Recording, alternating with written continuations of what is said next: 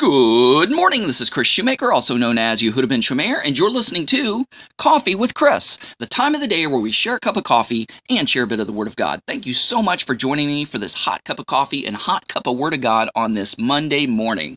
So this is our second Sidra, our second Aliyah in the Torah portion called Chayei Sarah, the life of Sarah.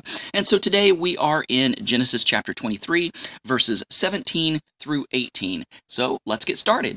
Now, Ephron's field, that is in Machpelah, next to Mamre, the field and the cave that is in it, and all the trees that are in the field and the surrounding territory, was handed over to Abraham as a purchased possession in the eyes of the sons of Heth, before all who entered the gate of the city. The gate of the city was basically like the court of the day. That's where all the judges sat. That's where all the important decisions were made, all the important business deals were made, all of the legal disputes were hashed out.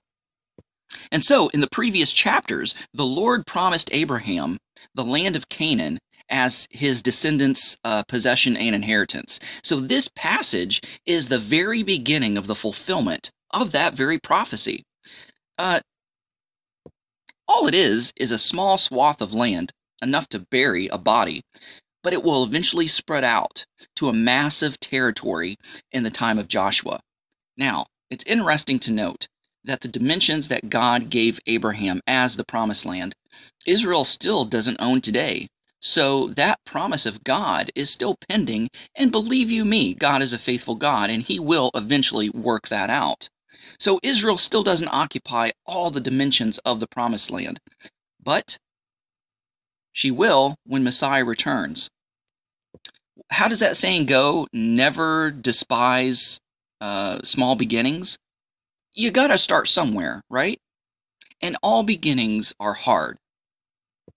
Sometimes beginnings are overwhelming and you just don't see how you can do it. Take it from your 6-year-old, 7-year-old self. When your mom said clean your room and it looked like a natural disaster took place or a bomb went off in your room, you're like, I can't even see the floor. Where am I going to start?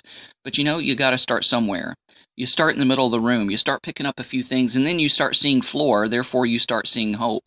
And several hours pass by, and you eventually clean your room. You gotta start somewhere. And all beginnings are hard, all beginnings are small, and all beginnings virtually seem impossible.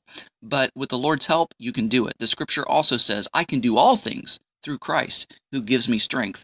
So whatever task the Lord has set before you, yeah, it may be scary, it may feel like you're biting off more than you can chew, but He wouldn't have given it to you unless He knew that you could do it.